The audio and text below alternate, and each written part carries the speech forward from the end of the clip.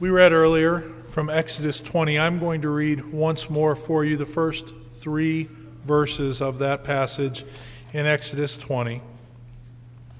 This is the inspired word of God. And God spoke all these words, saying, I am the Lord your God, who brought you out of the land of Egypt, out of the house of bondage. You shall have no other gods before me. The grass withers and the flower fades, but the word of our God stands forever. Let us pray. Lord God, we do thank you for your word. We thank you that you have spoken. And we pray that you indeed would speak to us this morning through your word preached, not because of the preacher, but because it is your word. Speak to our hearts now, we ask. In Jesus' name, amen. Well, we started a new Sunday school class last week on Christian ethics, and we're basically going through the 10 Commandments in that class. And as a starting point on Christian ethics, we decided, well, we better decide what exactly it is we're talking about when we use this phrase, Christian ethics. And what we've used as kind of our working definition is that Christian ethics is the study of the way of life that conforms to the will of God, the way of life that is good, that pleases God, and fulfills human nature. Now, part of this is the idea that it conforms to the will of God. And if we're going to know the will of God, there's a couple different senses that we can know it in. One is we generally think of trying to know the will of God. We want to know what exactly God wants us to do in a certain situation or such. And the problem is that oftentimes God does not reveal that to us. There's not necessarily a verse in the Bible that we can turn to that tells us what we should have for lunch today. We usually have weightier issues than that we're looking for the will of God on, but you get the point. There are times that he does let us know through various circumstances. And I, for instance, when we moved here, really felt a very strong assurance that it was the will of God that we do so. There were a number of circumstances involved. Aaron and I were having a discussion one day as we were getting close to graduating from seminary, looking for a job, and we didn't have one yet, and I suggested to her that perhaps we might want to look in Michigan because the denomination that we're a part of, the EPC, has a lot of churches in Michigan, and maybe there'd be something up there. We hadn't really broadened our search to that point, and we thought about that for about 2 seconds and then said, no, it's too cold up there. That's the last thing we want to do. We couldn't do that. But then we went on through the day that day. I went to seminary, and I was having a discussion that same day with a friend who was also getting ready to graduate. And I said to him, Ben, you know what we need? We're both looking for jobs. What we need is somebody to just call us up and just say, hey, here's our references. We want you to come work for us. Wouldn't that we had a chuckle over it. Wouldn't that be great? We thought that was funny. So we went through our day that day, and a couple hours later I got home. And when I got home, there was a red light flashing on the answering machine. I went in, I pushed the button, and a voice that I'd never heard before spoke to me and said, hello, Pete. My name's Hal Polk. I'm the senior pastor of Calvary Presbyterian Church in Flint, Michigan. We're looking for an assistant pastor, and I heard you might be looking for a job. We'd love to talk to you. Well, needless to say, that got my attention. It wasn't a sure thing at that point yet. We certainly had to do our due diligence. We had to pray about it, and we had to make sure that things lined up right. But God got our attention. And he does that sometimes. And he'll lead us in that kind of way. But he doesn't promise to do that in every situation. And furthermore, he usually doesn't do that. What we need to do, if we're trying to discern God's will, rather, is look to his word. And guided by the principles found therein, we need to make decisions. 2 Timothy 3:16 and 17 reads, all Scripture is breathed out by God and profitable for teaching, for reproof, for correction, and for training in righteousness, that the man of God may be competent, equipped for every good work. Essentially, it's saying that he might be able to live a life that is good and that pleases God. So we said the second part of the definition, after knowing the will of God, or having a life that conforms to the will of God, was a life that fulfills human nature. Now, when we talk about human nature, we have to be careful there too, because sometimes we talk about our sinful nature, and indeed we are all sinful by nature, having fallen in the garden with Adam when he sinned. But what we're talking about here is not our sinful nature so much as the fact that we were created in the image of God for the glory of God. I think that's the purpose of being human, is that we might be in the image of God for the glory of God. First, let's take a quick peek at this idea of being in the glory of God. What I'm talking about is essentially what the Westminster Shorter Catechism says. What's the chief end of man? To glorify God and enjoy him forever. This is an idea that's found throughout the Bible. 1 Corinthians 10:31 says, so whether you eat or drink or whatever you do, do all to the glory of God. Romans 11:36, for from him and through him and to him are all things, to him be glory forever and ever. And John Calvin says, if God contains the fullness of all good things in himself, like an inexhaustible fountain, nothing beyond him is to be sought by those who strive after the highest good and all the elements of happiness. If the Lord will share his glory, power, and righteousness with the elect, nay, will give himself to be enjoyed by them, and what is more excellent, will somehow make them to become one with himself, let us remember that every sort of happiness is included under this benefit. Indeed, Calvin is right. This idea of glorifying God is not a matter of drudgery. It is not some task that we have to go do. No, this is something that should excite us. It is something that is as our heart is filled with love for God and an understanding of his graciousness and what he has done for us, it will just pour out of us, and we will live lives that are glorifying to him, and it will be satisfying. But it'll be satisfying in a peculiar sense. It'll be satisfying in the sense that an appetizer is satisfying. It's satisfying in that you taste an appetizer from, that tastes good. I really enjoyed that, and there was a satisfaction involved with tasting that appetizer.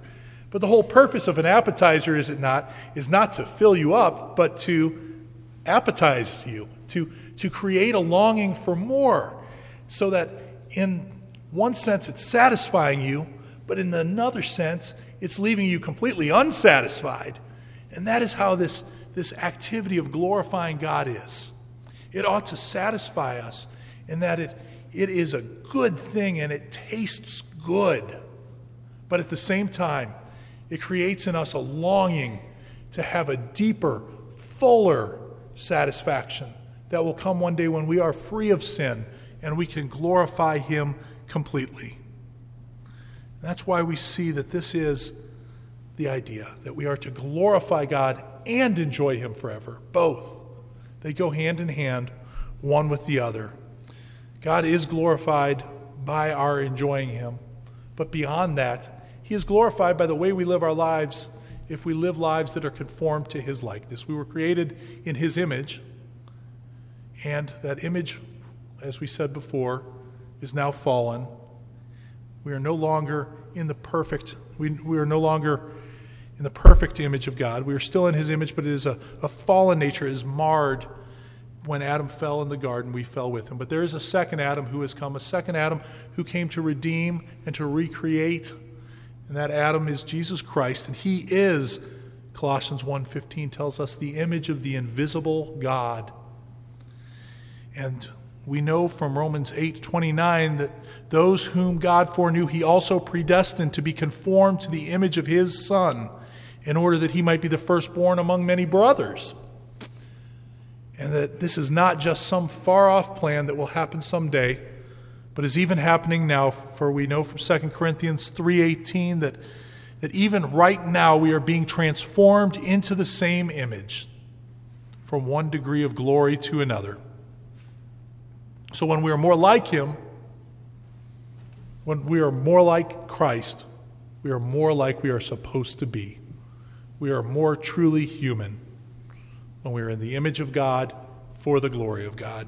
And so God has given us his word, specifically here in Exodus 3 that we've read, that shows us how to live according to that image, how to walk out, how to put flesh on that skeleton, if you will.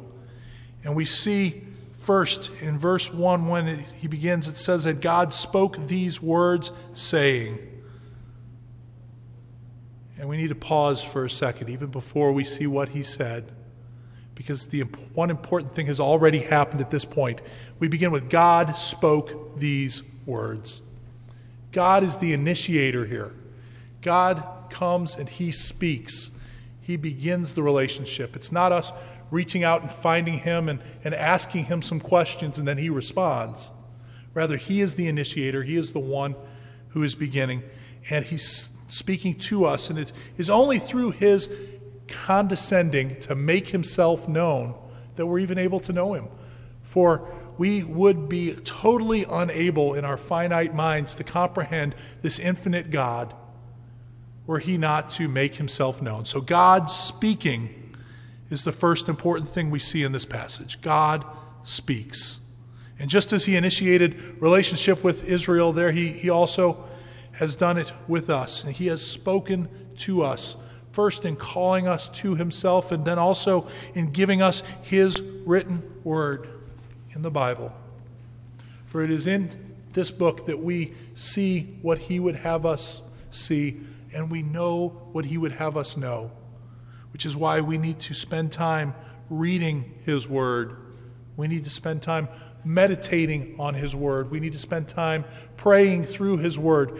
We need to, each and every one of us, spend more time with our Bible. We should memorize passages of Scripture. We should just let his Scripture dwell richly in our hearts so that it might transform us and conform us to his likeness as he would have us.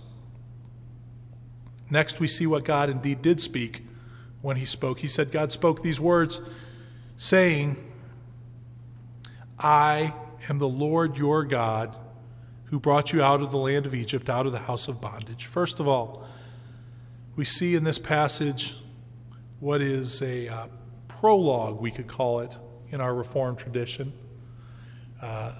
Prologue, the beginning, the part before the Ten Commandments. Now, in a Jewish tradition, they would actually consider this phrase to be the first of the Ten Commandments.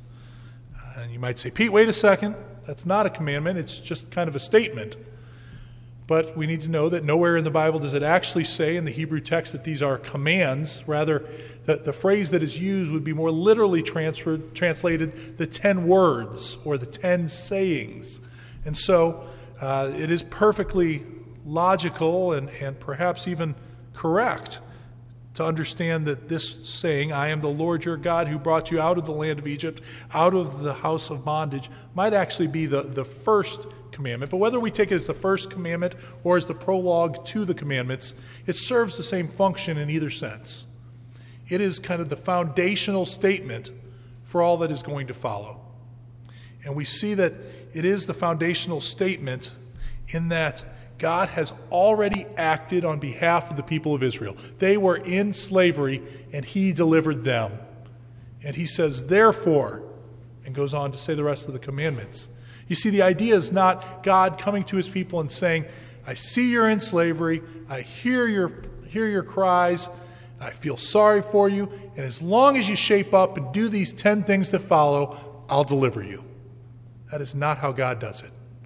Rather, what he says is, I will deliver you right now because of my graciousness. And then, as a response to the graciousness that has flowed out over you, as you have been freed from your bondage, have no other gods before me. And so forth through the rest of the commandments. That is how our life must be. Our life must be a life of faithfulness to God's commands, but it must be a life of faithfulness to his commands in response to his graciousness.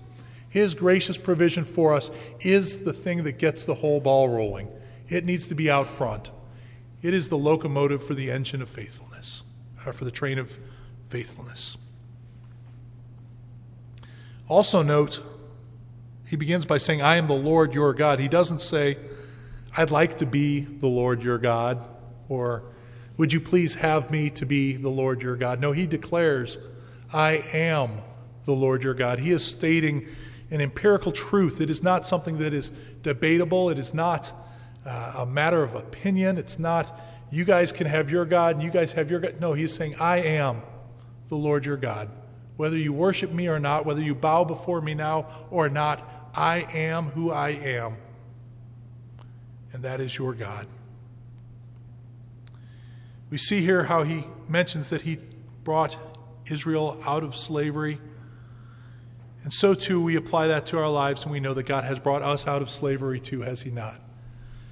Hebrews 2:14 and 15 reads, Since therefore the children share in flesh and blood, he himself likewise partook of the same things, that through death he might destroy the one who has the power of death, that is the devil, and deliver all those who through fear of death were subject to lifelong slavery.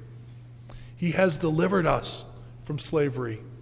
Slavery to sin, slavery to Satan, slavery to death. We are delivered. And we must respond the same way that was required of Israel. You shall have no other gods before me. Now some of us might say, well, that's easy. We're all here at church. This is clear that we have no other gods, that this is our God. So we don't really have to worry about that. We've got that one down pat, right? Well, maybe. We are created to worship. Blaise Pascal spoke of how there was inside each heart a God-shaped vacuum that could be truly filled only by God. And yet we try to fill it with all kinds of other things. This is because, as John Calvin put it, our hearts are veritable idol factories, creating things to worship. Now, we don't have little stone statues maybe that we worship, but we look to idols in different forms. An idol, Tim Keller says, is anything more important to you than God, anything that absorbs your heart and imagination more than God, anything you seek to give you only what only God can give. If this is true, we need to ask ourselves, what idols do I have? What things do I look to for meaning, for purpose?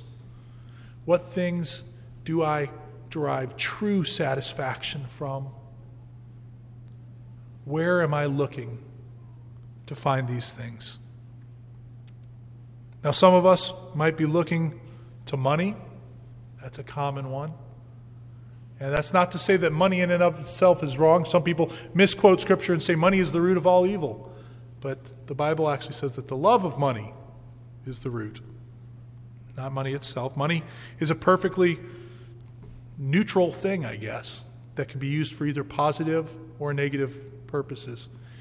If money is used for the glory of God, then it is a good thing. But if money is the ultimate thing for you, if it is the thing that, if only I had more of it, then my life would have meaning, then it is an idol. And you need to repent of that. You need to repent of having broken this very first commandment. Perhaps for you it's love or romance.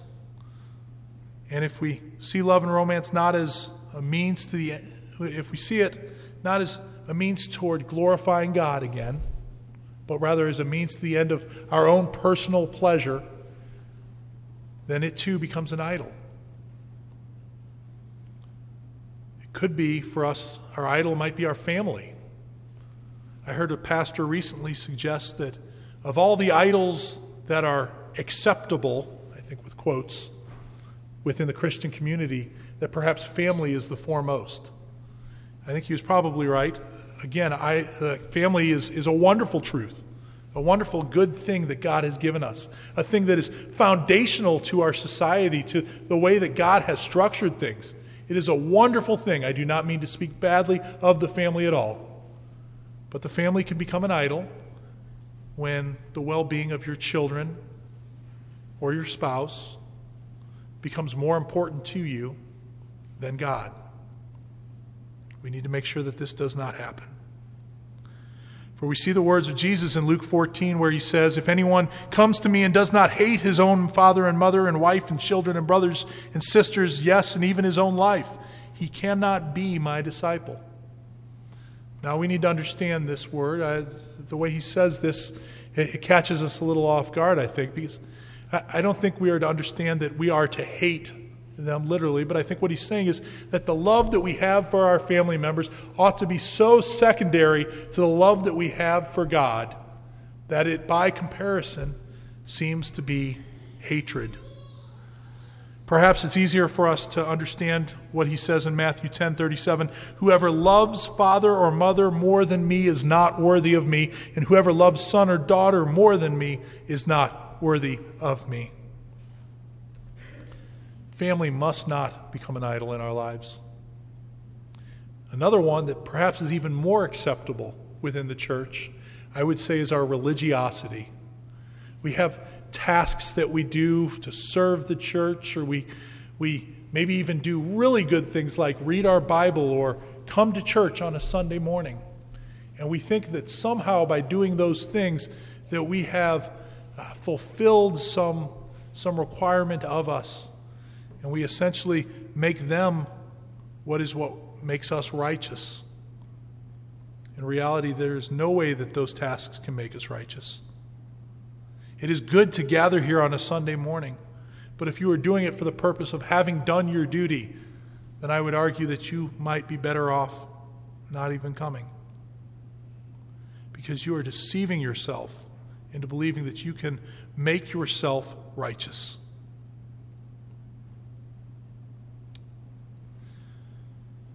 If you feel like you've earned a blessing from God by singing in the choir, or by coming to church, or by reading your Bible, or by shoveling your neighbor's sidewalk, or whatever you've done, you are wrong. You cannot earn God's blessing. This is not some sort of quid pro quo, tit for tat type relationship we have with God. If we stop and think about it, we realize how ridiculous that idea is. He gave me, he gave his life for me. Okay, on one hand, he gave his life. I'll give him a couple perfunctory prayers and maybe a song or two. The scales don't exactly balance, do they? He gave rescue from eternal damnation. I'll give him the change I have in my pocket. Again, we're not exactly balancing here. He gave me eternity. I'll give him an hour every week. That's less than 0.5% of all my time. You see, the reality is that all of our life has to be lived for him and given to him. Anything less is just a farce. It's just a joke, really. We need to give God our time, our resources, our love, our worship, our loyalty, our devotion. And to do anything less is just a sad, sad betrayal of him. Because he has already blessed us so richly. He has made the church his bride. He has poured out his love to us. And if we look to any other idol, then we are boldly betraying him right in front of his face. And that's what he means when he says, "I should have no other gods before me." It doesn't mean, go ahead and have a whole lot of gods, but just make sure I'm in the number one position. No, he's saying it's not before me in that sense. It's before me as in front of me or before my face. He's saying, don't let me see you having any other gods. And when God's saying, don't let me see you, well, that means pretty much anywhere, doesn't it? Because we know that God can see our deeds. He looks down from heaven and sees all the children of man, Psalm 33 tells us, and he knows beyond that our thoughts. 1 Chronicles 28:9 says, "The Lord searches all hearts and understands every plan and thought." So anytime we betray God, anytime we set up an idol of any kind before him, he sees.